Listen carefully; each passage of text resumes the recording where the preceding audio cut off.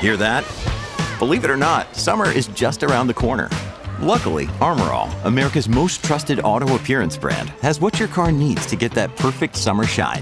Plus, now through May 31st, we'll give you $5 for every $20 you spend on Armor All products. That means car wash pods, protectant, tire shine, you name it. Find out how to get your $5 rebate at armorall.com. Armor All, less work, more clean. Terms apply. When you need mealtime inspiration, it's worth shopping Kroger, where you'll find over 30,000 mouth-watering choices that excite your inner foodie. And no matter what tasty choice you make, you'll enjoy our everyday low prices, plus extra ways to save, like digital coupons worth over $600 each week. You can also save up to $1 off per gallon at the pump with fuel points. More savings and more inspiring flavors make shopping Kroger worth it every time. Kroger, fresh for everyone. Fuel restrictions apply. Another day is here, and you're ready for it. What to wear? Check. Breakfast, lunch, and dinner? Check. Planning for what's next and how to save for it? That's where Bank of America can help. For your financial to-dos, Bank of America has experts ready to help get you closer to your goals. Get started at one of our local financial centers or 24/7 in our mobile banking app. Find a location near you at bankofamerica.com/talktous. What would you like the power to do? Mobile banking requires downloading the app and is only available for select devices. Message and data rates may apply. Bank of America N.A., member FDIC.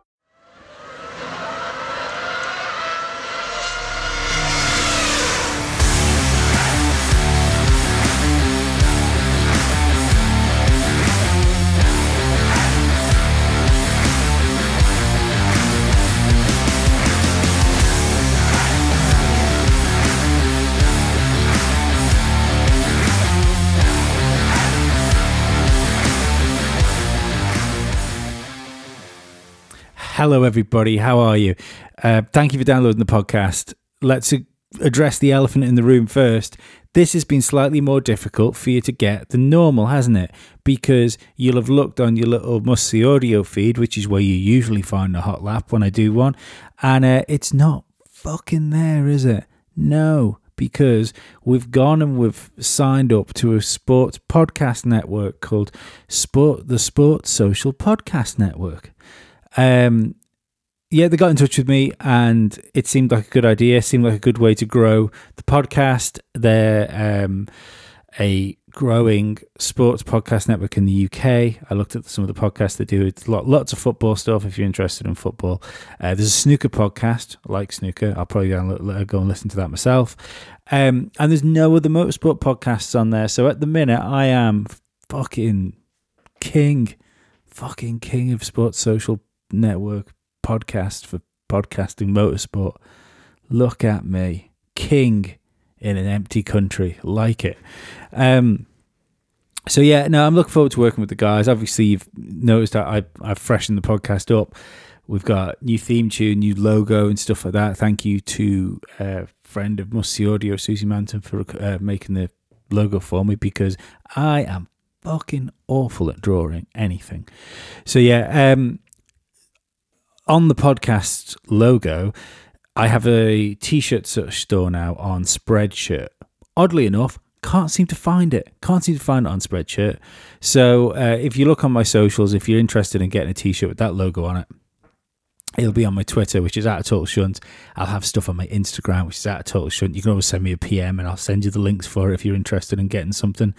The only other thing to mention is if you listen to this in a web browser, or whatever pop-up player might have come around, and you used to listen to this on your iPhone or iPad or Mac, Apple, to be perfectly honest, anything else that iTunes usually scrape the RSS feeds, anything else that scrapes the RSS feeds from iTunes, which is quite a lot of things, I think.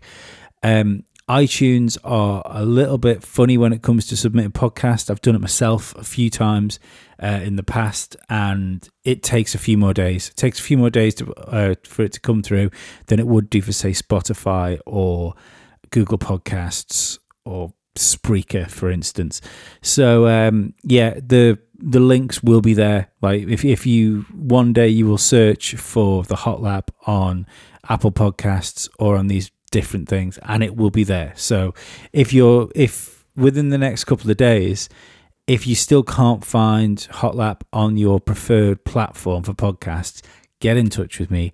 I can get in touch with them and say, what's the fucking deal? My boys want to listen to me, can't fix it. So that's how it'll work. That's all that nonsense out of the way, and I managed to do it in 3 minutes and 20 seconds. Great. So we have kicked off the Formula One season. It's fucking started. It feels, even though we had such a short off season, it feels like it's took for ages. And then we've had like such a small amount of testing where we didn't really know what was going on. Then practice came around, we didn't really know what was going on. And even in qualifying, we didn't really know where the cars were. We knew Max Verstappen was quick. We could see Lewis Hamilton was quick, but there's something going on with that car. Behind, like the McLarens were in the mix, but we couldn't really see where the McLarens were in the mix. The Ferraris looked quick at times. Aston Martin looked in the bin. Alpine looked in the bin as well. And then qualifying came around, and we realised, well, Alpine in the hands of Fernando Alonso, like one of the best qualifying performances I've seen for a long time, and somebody in like a lower mid-grid car. You know, that's like that was pretty awesome what Fernando did in qualifying. And it was odd because all through testing he was nowhere. All through practice he was nowhere. And that's FP1, 2 and 3. All of a sudden on Saturday, when there's something that actually matters and there's like a time where some talent needs to be pulled out of the bag, Fernando finds like a second and a half to get himself in the top 10. Absolutely phenomenal effort. So yeah, I mean, that was happy, but it was a shame to see him go out because he was mixing it. You know, he was doing what Fernando does. I remember I was listening to another motor racing podcast the other day. I'm not going to say the name, not because I'm being a knob, because I can't remember which one it was. And someone pointed out that within the paddock, people say that Fernando Alonso was worth half a second in the machinery he's in. And I can thoroughly believe that. When you look at what he managed to do in that Alpine, I thoroughly believe it. He's clearly lost none of his talent. If they can give him a half-decent car, he is going to give us some exceptional performances. So yeah, Fernando out with a brake issue. That was a shame. Nicholas Latifi, a standard Nicholas Latifi race, I think. He did absolutely nothing, finished last. One of the biggest wastes of a seat on the grid. If not, I mean, at least Mazepin was exciting. I would say now Stroll has kind of picked himself together a little bit. Got to be the worst driver on the grid, hasn't he, Latifi? He shouldn't be there. Pierre Gasly was 17th in the AlphaTauri. He lost a front wing, I believe. I can't remember who. Oh, did he hit the back of Daniel Ricciardo? I was really worried about that because I thought he clipped Lando Norris, and that would have upset me greatly as well. Shame for Pierre Gasly. AlphaTauri looks like a good car, doesn't it? I think that should be up there with the McLarens. It's got that sort of pace. Certainly in Pierre Gasly's hands, you would expect it to have that sort of pace if it's got it, because he's not a rookie.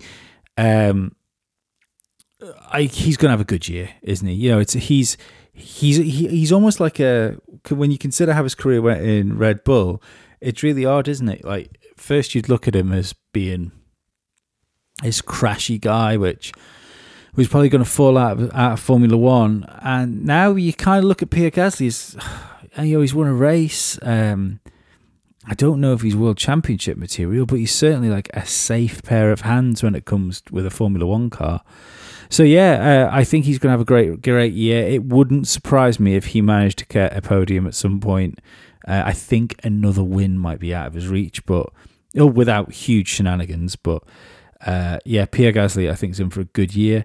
Mick Schumacher, I don't think is in for a good year. I think he's going to have a long, old toil in that Haas. He had a spin on the restart. We just got to see how it goes for him, really. I mean, everything he's done, he's been a slow starter in. You know, he did the same thing kind of in GP2 as he did in Euro Formula 3. I think it was Euro Formula 3 and not official Formula 3. I'm sure it's Euro. But yeah, he beat Dan Ticktum in whatever flavour of Formula 3 that was. And he didn't really do a lot in the first half of the season, then won a load of races in the second half of the season and won the championship. He's not winning a race in that Haas, but we might see him constantly putting Mazepin to bed, and it's kind of all we can really hope. I mean, that car is last year's car. You know, it's everyone else has done like quite a lot to the car, barring Alpine, I think it is, which is Aston Martin is a completely new car. But that's the same car as last year, just with bits either bolted on or taken off it to adhere with the rules. They've already said they're going to focus on next year. It seems a shame, doesn't it?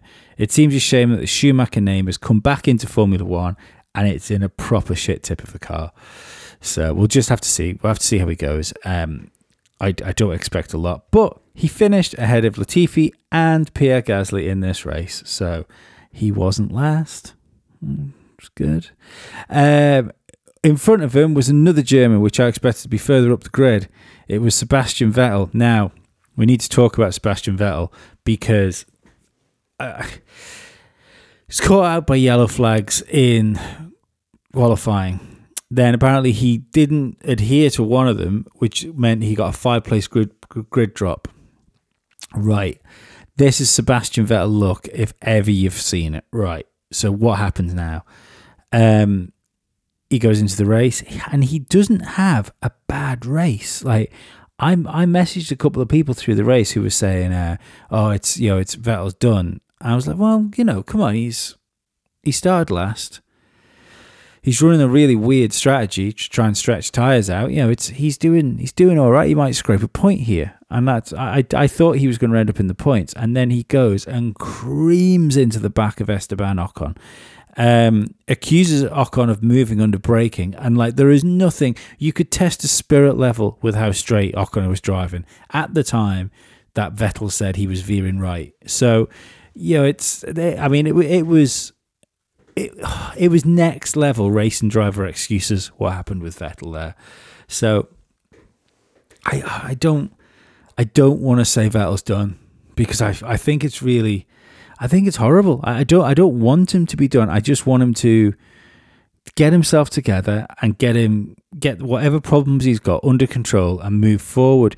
The issue is I've always said this, that Vettel's problem was after the that sort of heavy aero time went of the double diffusers. When that went, and that's when Vettel went, and it's like he was designed to be in Formula One when Formula One had traction control, because he likes to get a car through a corner and boot it on the way out of the corner, and he needs that really stable, grippy rear end behind him to do that, and he just cannot do it in the he couldn't do it in the Red Bull he couldn't do it in the Ferrari last year, and he's come to Aston Martin thinking he was going to get the planted rear end that the Mercedes has, but in a green packaging, and he hasn't got it. It's because the fucking new rules have taken the rear grip away from Mercedes. Mercedes, as we always see this, we saw it last year with Ferraris, Haas, and who's the other Ferrari? Alfa Romeo. We saw it last year where, because Ferrari struggled, they really struggled. And in the same way this year, because Mercedes is struggling, Aston Martin is really struggling because of the technical hookup they've got. McLaren are getting away with it because all they do is they are literally customer engines. They just buy the engine, and everything that's wrapped around that engine is a McLaren. So it doesn't look like a bad car. Stroll did a reasonable job in it. So I'm worried about Sebastian Vettel. We'll just have to see how he gets on. But I'm going to keep saying this as well because it's the first race. I'm sorry if you get sick of me saying it. We'll see how they get on, because that's all we can do. It's a championship, isn't it? We can't take them at the back and shoot them. As much as I'd like to get somebody else in a Williams that deserves to be there, but we can't do it anyway. In front of Sebastian Vettel in 14th was George Russell. Fairly uneventful race for George. He was mixing it with people when he was there, usually because he was out of position because of pit stops and stuff like that. We know how good George could be. We've seen what happens when you give him a good car. We're going to skip over George because I'm going to mention him a little bit later on, because part of the new thing I'm going to do for the podcast is once we've run down the race, is go through 3 talking points, which I think are maybe not the 3 biggest talking points, but the 3 most interesting talking points I think we've got coming out of each race. Esteban Ocon was 13th. He was running much better than that before he got creamed by Sebastian Vettel. I can't remember what position he was in. I think they were just outside the points, where they were like 10th and 11th. 11th and 12th. Anyway, not a great day for Esteban Ocon. Didn't appear to have the same pace as Fernando Alonso when Fernando Alonso had brakes. So if you're like me and you are a worshipper of the Alonso cult, that's quite good. So it'll be interesting to see what will happen next weekend, or not next weekend, in 3 weeks time, when he's he can get a good lap in qualifying, or hopefully get a good lap in qualifying. Maybe we'll see him fighting Fernando a little bit more, but I don't know. I think Fernando is going to murder Ocon over the course of the year. Antonio Giovinazzi, pretty uneventful race, much as Kimi Raikkonen's race was an uneventful race. I fancied that Alfa Romeo was quicker than 11th and 12th. And I was wrong. Excuse me. A more professional person would edit that out. I fancied them to be up there, maybe with the Ferraris a bit closer, but I think they're behind the Alpine in like real race trims, so that's not great. When you look at who we've passed, I mean, I would say on pace Alfa Romeo are ahead of Haas, Williams, and that's about it, because I think the Alpine is a better car than the Alfa. So yeah, it's not great for Alfa Romeo. Like I said, they looked a lot tidier. You know, it looked like a good race car, and there's been plenty of engineers like Gary Anderson to come out and say, look, it looks like a tidy little car. But maybe this is circuit dependent. See, the other thing we need to look at here is the wind was so high. I think they were saying it was like 30 kph on the straight headwind. So if your car's like, I mean, all the cars aero dependently, so come on. But you know, if you've got some pretty tricky aero in your car, then that's really, really going to affect you, especially if you've got any sort of imbalances as well. Lance Stroll saw the points out in number 10 in 10th, coming in number 10.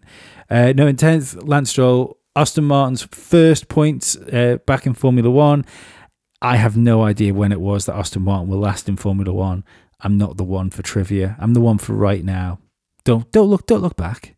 We can't learn anything from the past. If history has taught us anything, we should ignore the past. Not a bad race. Like I said, I thought at one point both him and Vettel would have managed to get into the points. Lance Stroll just doing Lance Stroll stuff. He's kind of like the anti-barometer of a car, I think, Lance Stroll. He can do a solid job in a car, but you kind of always know that car's probably got about 3 or 4 tenths in it that he can't extract. So it's a better car than 10th. Let's say that. Well, again, all we're going to have to do is see what happens in a few races' time when these things settle down, because there's so many stories. It's even like after qualifying, I was there going, I don't know what's going on. I don't know where everybody is. And realistically, I still don't. Past McLaren and Red Bull being rapid, I don't know. I don't know how the order falls after that. Yuki Tsunoda, a great debut for him. I actually had £5 on him, £5 English to manage to sneak a podium. What an idiot I was. I won nothing this weekend, and I put loads of little bets on stupid like 80-1 things, and yeah, the closest I got was I did put a fiver on Lando Norris to score a podium when it was 50-1. Oh, it's not 50. Was it 50? 25-1 for the podium. It was 50-1 for the win, wasn't it, when I did it? Yeah, so I thought at one point maybe Bottas would help me out, but he didn't. Yeah, great debut. I think Tsunoda's going to be really good. You know, we are... Anyone that's watched Formula One for a long time will be used to Japanese drivers coming in, and for some reason, it just not working for them. Takuma Sato being like the prime example of it, because that guy now is, you know, he's a good driver. He does good things. He has spectacular crashes, or he wins the Indy 500. That's all he does in IndyCar. He either wins the Indy 500 or like he ends a race in a fireball. But yeah, like it's just never really translated into Formula One. Tsunoda, in case you didn't listen to me talk about this on Three Legs, Four Wheels a couple of weeks ago, he's only been driving racing cars for 3.5 years. I have a 3.5-year-old son. So from the day like he came out and I wiped like womb fluid off him, from that day to today, it's took me 3.5 years to stop him pooing himself, to walk, and to have basic conversations with me. And I mean basic conversations like, shall we watch Power Rangers? Yes, Dad, let's watch Power Rangers. Which one's your favourite one? The red one, Dad. Great. That's what it's took me to do in 3.5 years with a human being. Tsunoda got into a car at the same point I had a child, and he became a Formula One driver in the same length of time it took me to find out whether my son liked the green or the red Ranger. That's pretty fucking phenomenal. I'm not. There seems to be people sort of. I don't know the word. I don't know what word I should use, but almost fetishizing him. You know, as being like this. I think they kind of want him to be maybe some sort of like little anime character or something like that, like jumping around going like "Yaka." But I just think he's a good driver. I'm not gonna be one of these people joining up to the fan club. There does seem to be almost a like an underground, like low key Kimi Räikkönen love. You know, like myself, there's a bit of my heart belongs to Kimi, like I think most people. But there seems to be a little bit of that simmering underneath the thing. It's very strange, but people have really taken to Tsunoda, and I think he's got some good years ahead of him in Formula One. And it wouldn't surprise me if he snuck himself onto a podium, because that car's capable of it. He had a bad first lap, lost a load of places, still brought it home in ninth in the points. And I think it must be a great thing as well on your debut in Formula One to score points. Get that one out of the bag first. Look at George Russell. It took, because of the team he was in, you know, Lewis Hamilton had to catch coronavirus for him to get points. So, you know, good on you, Tsunoda. There's the first one off. Podium next, then a win, then 20 world championships. And like, whatever else you want to do. 8th was Carlos Sainz. Solid first outing, I think, for Carlos Sainz. Listening to him in the pen, it made more sense what was going on with the race. He was saying his race pace was good, but he was just being conservative, trying to overtake people and move his way up the field because he didn't want to fuck his first race for Ferrari. That wasn't verbatim what he said, but it was pretty close. I think Carlos, over the course of the season, as he gets used to that car, will have the measure of Sergio Perez. No, Lee, don't say things just because you're reading them. He will have the measure of Charles Leclerc, I think. He's a great driver, and it's still... Maybe this is like his moment as well. I think there's a couple of drivers on the grid where they're good drivers, but are they just going to be good? You know, are they a Gerhard Berger or Jean Alesi, or are they a Mika Hakkinen or David Coulthard? I put David Coulthard in the bracket of like could have been a world champion, or then Jenson Button's probably a better example. You know, are they Gerhard or are they Jenson? Because you know, it's easy to, well, it's not easy to hang around in Formula One, obviously, but I think there's certain drivers. You look at Nico Hülkenberg, for instance. You know, he was never going to be a world champion. I don't think he had that in him to be a world champion. You know, he never got a podium, but he was a good enough driver to just stick around in Formula One for a while because he could get a certain portion of the job done regularly. But like people like Carlos Sainz, we really do want to see now over the next sort of year, 2 years, are they potential world champions or are they going to be points, podiums, possibly a couple of wins drivers? 7th, Daniel Ricciardo, first race from McLaren. I would say it's 50-50, isn't it? Because his teammate did really well. He said he lacked pace in the pen afterwards. I think you could see that. But he's just getting used to the car. He's made the best move of any of the drivers, apart from Sergio Perez. But even the difference between Perez and Ricciardo, I think Ricciardo has made the better move because there's more chance of Ricciardo becoming a world champion with McLaren than there is of Sergio Perez being a world champion in Red Bull, despite Red Bull being a championship contending car, because we know Red Bull is Max Verstappen's playground. So yeah, Daniel Ricciardo, he's probably going to be happy, but you could see I think he was grinning his way through disappointment in just being 7th. That car was better than 7th. Even if he was just ahead of Charles Leclerc in 6th, then at least he would have been behind the top 2 and his teammate. Obviously, being behind his teammate isn't ideal, but letting that Ferrari sneak in the middle, I don't think the Ferrari is as good a car as the McLaren. That's not ideal. Charles Leclerc was 6th. Good race from Charles Leclerc. I think he got everything out of that car he could do. It's a couple of years ago, 6th and 8th for Ferrari would have been a nightmare. You know, that we would have been in crisis talks. But where they were last year, I think we're all rather shocked. They're more competitive than we think they are. I think it's like I said, I have no idea where those teams land. I think McLaren is a better car than the Ferrari. I don't know whether the AlphaTauri is better than Ferrari and McLaren. But those three seem to be the sort of the thick end of just behind Red Bull and Mercedes, don't they? They seem to be the teams with the most pace.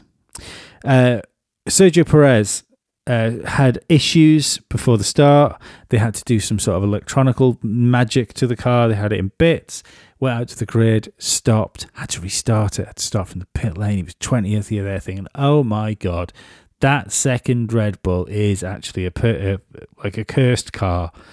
And then he put in a fucking stunning drive to get himself driver of the day, getting past 15 cars. He was last. So yeah, 14 cars, Mazepin. And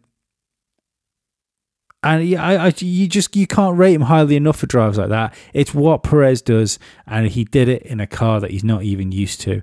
I think Sergio Perez is fucking trouble for Mercedes. Because I think in a few weeks' time, we'll talk about this in my talking points after we run down the drivers. I think he's going to put Mercedes in an awkward position. My boy Lando Norris finished 4th. I was ecstatic for him. It was a great drive. Finished a thick end of 25 seconds ahead of his teammate. I think it was like 22, 23 seconds, wasn't it? Ahead of Daniel Ricciardo. I wouldn't have had that. He didn't seem troubled, did he, through the whole race? He he didn't quite have the pace to get involved with Bottas. He had the pace over Charles Leclerc, and even when Sergio Perez got into clear air in the Red Bull, I don't know if you guys noticed on the timing screens, even as the mentalness of what was happening in front of us at the sharp end of Formula One, he was matching with Perez, like when Perez got into sort of clear air, and I thought, is Perez going to hunt down Norris? I think Perez might have took a second and a bit out of him, but it was like 9.5 seconds. And then the last time I remember looking at it, it was still 8 something. So yeah, that was great. I was so happy. I'm so happy for him. I was hoping he would get on a podium, not just because I had a bet on him, just because I love Lando a little bit. He comes across as such a nice lad, and he's like, it's odd. He's the first sportsman I've supported that I'm older than. That's an odd changing of the guard where as you start to get older. Like, I'm 38, and so like the last sort of driver I was supporting before Lando was Jensen and Alonso. Alonso's always been there. Alonso's like a year older than me. Jensen's maybe 2 years older than me. So that you kind of look at them as being the same age. So I remember when Jensen came in and Fernando came in, and they were the same sort of age as I was. You thought, oh wow, that's really cool. We could like hang out and be friends if I was a millionaire and I drove yachts and things. Yeah, it's odd. I think you change it. I think when you're looking up at Damon Hill, you kind of look at these people as like an older brother figure. Then when they end up being the same age as you, you look at them as like a mate. This could be my mate. Then now I'm this age and I look at Lando Norris and go, wouldn't it be nice if my son did that one day? So yeah, it's an odd feeling, but it's not horrible. It just means I'm approaching the void ever quicker. Valtteri Bottas was third, 16 seconds off his teammate.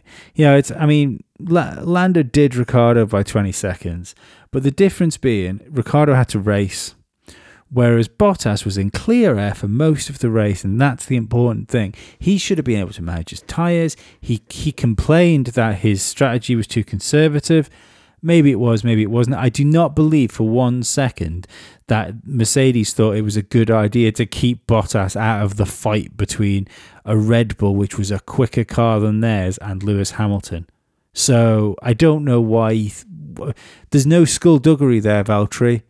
And you finished 16 seconds behind your teammate. You were good for precisely fuck all in that race for Mercedes, apart from coming home third. If Perez hadn't, let alone if he'd qualified right, yeah, because Perez went out in Q1, I believe. Q1, yeah. No, Q2. Anyway, he had a bad qualifying. Even if he hadn't had a bad qualifying, and he started where he should have started and didn't have to start from the pit lane, I think Perez would have been third. It's not right. And again, it's one of my talking points for when we finish doing the rundown of the drivers. Big questions are going to be asked of Valtteri Bottas this year. And if Red Bull are able to actually compete and really, really challenge Mercedes, which it looks like they are, to the point where it doesn't look like Red Bull are challenging Mercedes. It looks like Mercedes are going to have to challenge Red Bull because Red Bull seem to have the better car. Bottas has to be more than Bottas. He needs to be Bottas like 6.0. He needs to skip an update and go to the beta drive. Otherwise, or beta driver, sorry, because otherwise he's not going to be able to help. Like, he was no help today. There was nothing they could do with strategy to try and interfere with Verstappen. He was just driving around, quicker than the cars behind him, not as quick as the cars in front of him. Not good enough, I'm afraid. We might as well do Max and Lewis together because we got it, didn't we? We got the battle. We basically got the reverse of Hungary when Lewis Hamilton overtook Verstappen after hunting him down in Hungary when Verstappen was on aging tyres and Lewis pitted and then got after him. Difference being, Verstappen didn't get past. Well, he did, but he drove off the track to do it. Spoilers, sorry, I'm going to tell you won the race. But realistically, if you're listening to a podcast after the fact about a race and then you get upset, like, you told me he was going to win. Don't listen to podcasts until you've watched the race. It's stupid. It's like watching the news. It's like or opening this newspaper from the back page if you don't want to know the results of the football. Yeah, man, I just went to listen to your voice. Doesn't matter. Just, I'm going to tell you the winner. Max tried to overtake Lewis. He went around the what would have been the inside, ended up with went on the inside. What ended up being the outside of a corner where he was pushed around. He was ahead when he on the track when he got ahead of Lewis. Wish you could see my hands here. Admit it, I look like I kind of know what I'm talking about. I absolutely don't. Then he went off. I believe it was the runoff area of T4, and he went off the track and came back on in front of Lewis Hamilton. Now, what we need to address here is all race to the point where he had to be warned by the driver stewards, Lewis was running off track limits. Now, they did say you could do that, but the stewards deemed Lewis was doing it too often and too regularly. So they've looked and said, look, he's not just running wide a couple of times here. That's now his driving line. He's using that as his racing line. We're not having it. He's doing it too much. So he's told to get his elbows in a little bit. It's not, the key. Realistically, I suppose it's not like they're asking him to drive 5 feet in. They just want 2 wheels on the rumble strips. That's what they're asking for. And he was all 4 wheels off the rumble strips. So Verstappen does this. Gets in front of Lewis. They go around that little hairpin thing, and then all of a sudden Verstappen moves out of the way, backs off, lets Lewis through. Red Bull have been on the radio to him saying, look, the stewards have been on to us, you need to hand the position back.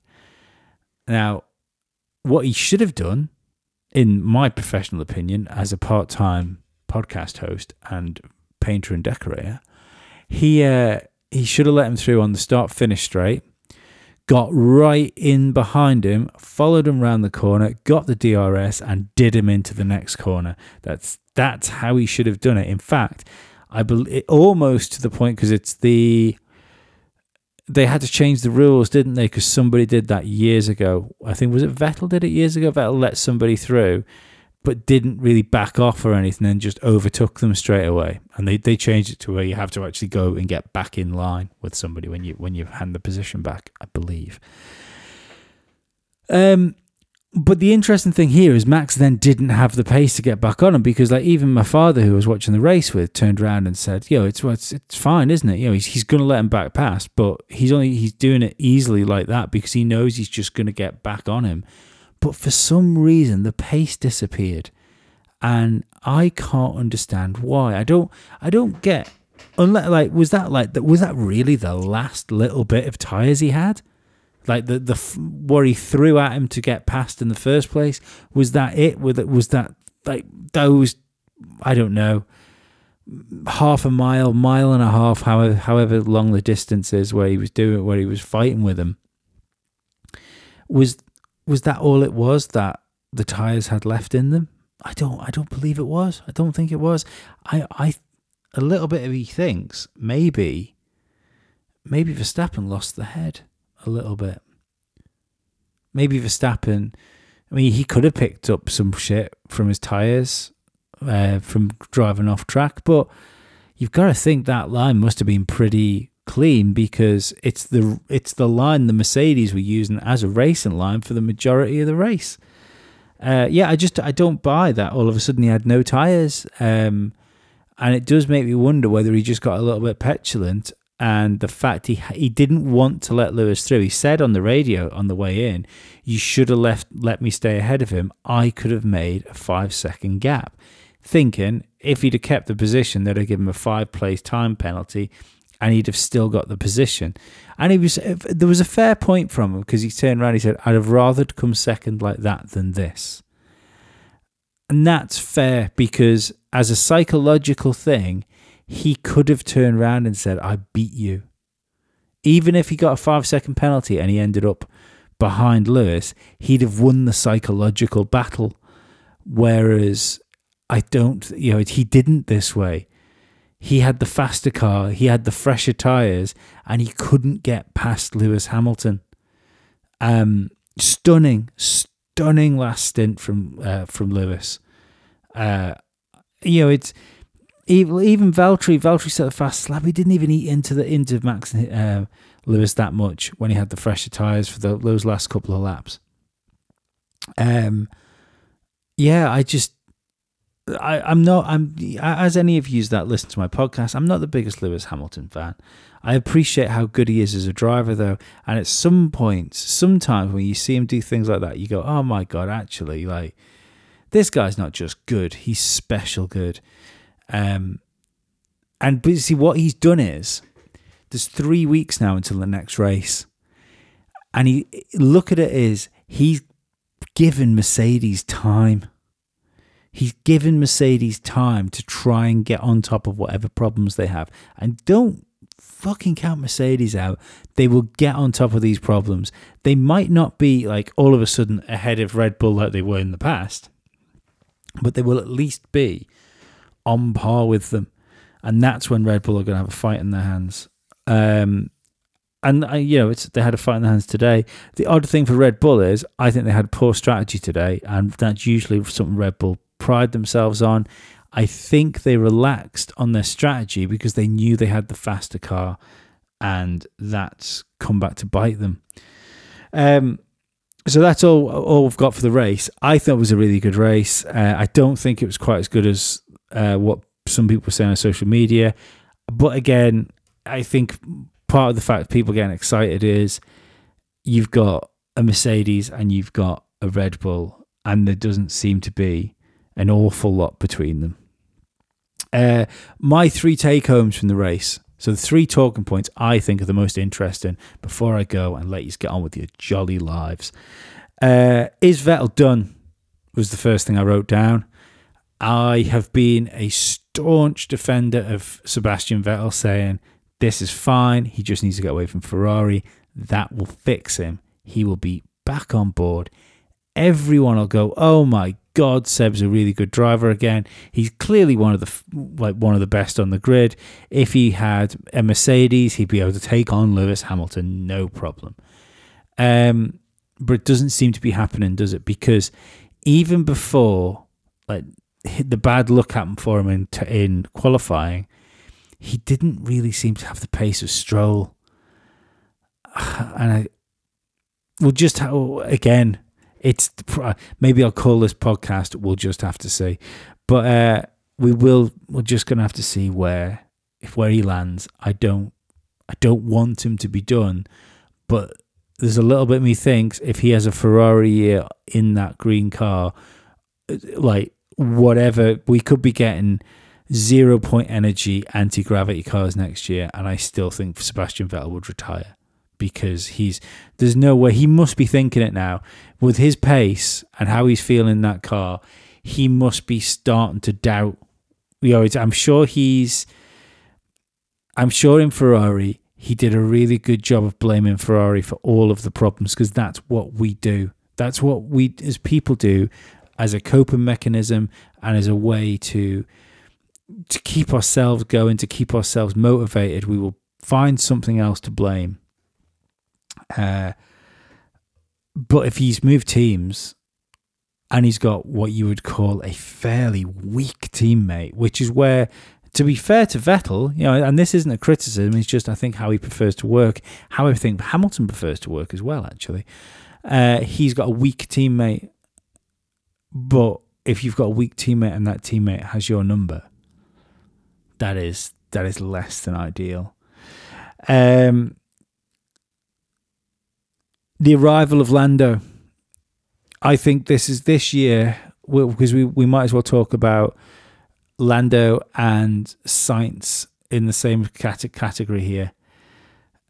Both drivers, their best benchmark has been each other, both Sainz and Lando.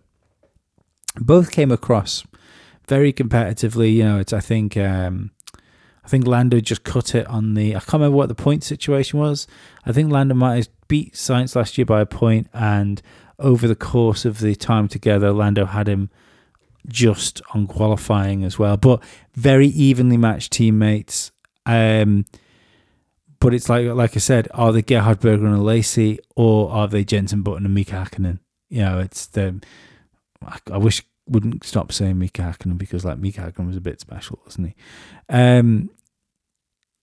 But yeah, Daniel Ricciardo, I think if I turned around and said he was a world champion in waiting, more people would agree with me than disagree. I think he's like a Jenson Button type driver, where he just needs the car and the right situation, and I think he could be a world champion. So that's why it's important for Lando Norris to beat him, because if Ricciardo comes in his first year in McLaren and beats Lando, then Lando is a good Formula One driver that will eventually fall out of Formula One, I believe. But if Lando beats Daniel Ricciardo, McLaren is his team. He's beaten the guy which could be a world champion. And he's so incredibly young that you would have to think that this guy, give him the machinery, and he might be able to put to bed people like Max Verstappen and Lewis Hamilton. So yeah, it's an important year for him, but the same can be said for Carlos Sainz, and I would argue it's more important for Carlos Sainz to beat Leclerc than it is for Lando Norris, because I think if Lando Norris just matches Daniel Ricciardo, that'll be enough, but he'll obviously want to beat him, because I don't look at Leclerc as being a world champion. I look at Leclerc as being like a really good Massa type driver. Massa before the accident, people always forget that Massa before the accident was pretty fucking fast. So yeah, I think Carlos needs to make Ferrari his team, and I think there's going to be explosions in that team, because the inner politics of Ferrari is always a dream, but when you've got two people like that have to beat each other, I think it's going to get pretty messy. Third talking point: is Bottas enough to help Mercedes? What happens? We touched on this before. What happens if Perez gets his head around that car? Because it was difficult conditions this weekend. Thrown into a car, you've had 3 goes in. Your teammates, Max Verstappen, all eyes are on your team, all eyes are on you, because it would now appear that they have the better car. It's a lot of pressure and a lot of learning for somebody to do, even someone like Perez, which has got so much experience in Formula One. But I think he's going to have the measure of Bottas really quickly in a comparable car. In a couple of races, maybe 2-3 races, I think he's going to be pretty on the ball, where he's going to be within that sort of magic half a second of Verstappen. And if he's half a second in from Verstappen, he will naturally be ahead of Valtteri Bottas. If Bottas can't hang on to the leaders and is 16 seconds behind again, then I don't understand what Mercedes do, because it's been in the past. You might have had the odd challenge, like the odd race where Max Verstappen might have been able to extract enough out of a Red Bull to challenge, but it's only just been the odd race. Lewis Hamilton's been running away and winning championships. Bottas has been making asinine comments about how he just needs to eat more porridge, and he's going to be like Bottas 5.1.2, 2020 edition. And it's not been enough. But it's not been enough against his teammate. But when it starts to not be enough against other teams, that's when you're going to start losing Constructors' Championships and Drivers' World Championships. I think if Bottas doesn't pick himself up, he will at least cost Mercedes the Constructors' Championship this year. Because Red Bull have got a better car anyway, so he needs to be on the ball. Well, they've got a better car right now. He needs to be on the ball. So what do you do? What do you do if he's not? What do you do if come mid-season you've seen too much of Lewis Hamilton having to fight two cars? Because someone rightfully said, in fact, I said, did anybody have any talking points? And we were having a little chat about this on Twitter before. I can't find the comment now. I should have done this. I'm just looking through my phone. No, can't find you, mate. Yeah. Someone said you wouldn't upset Lewis in that team. You wouldn't destabilize the team, and that's fine. The team's stable because Valtteri Bottas can be continually beaten and only have his morale broken to the point where he can still perform, but he gets a bit sad. That's been the downside of Valtteri's performances now. But when his performances mean that you're leaving your lead driver alone with two Red Bulls, that can essentially force him into pit stops, block him, all that lovely stuff that Ferrari used to do to Mika Hakkinen, with a much better teammate, I must point out, than Valtteri Bottas is to Lewis Hamilton. What do you do come mid-season? Because that's going to be destabilising to a team. If Lewis isn't going to win his 8th World Championship, not because he's a worse driver than Max, not even because the car isn't capable of taking him to it, but because he's got to take on two Red Bulls on his own. I personally think come mid-season, if that's the case, you, as being a team which has, let's say, fingers in Williams, I think you take George Russell out of Williams in the summer break, and you put Bottas back in Williams, and you put George in the car early, not next year. This is all ifs and buts, and we've got a long way to go. But the problem for Bottas is, and the reason I feel more confident in saying this is, we've sat here now for years watching Bottas do the same job over and over again. I don't believe he can do more, and he's going to have to do more if Perez can do more. So that's my prediction. I think George Russell will be back in that Mercedes before the end of the year to try and help Mercedes win a world championship for Lewis Hamilton. How that would work, who knows? Because let's be perfectly honest, if George Russell gets to Mercedes, he's going to want to win a race. They owe him a race anyway for that pit stop and all the other shenanigans that went off in that race. But I can't see Bottas being able to up his game to be the valuable teammate that they need him to be. Anyway, that all got very dramatic, didn't it? I've thoroughly enjoyed this. I'm going to do it next week, but we're just going to talk about news. Then go to the week after, and we're going to talk about more news, and then we'll talk about races and stuff like that. Thank you for listening to the podcast. Thank you for finding it. Do me a favour, though. Please, whatever platform you're listening to this on, share it, because that's going to help people that would have normally listened to the Hot Lap podcast but don't realise I've shifted because of, I don't know, maybe missing a tweet or something like that. That'll help people find the new feed. So, yeah, please do that. Other than that, just thank you for listening, and I will see you all in a week's time. Bye-bye.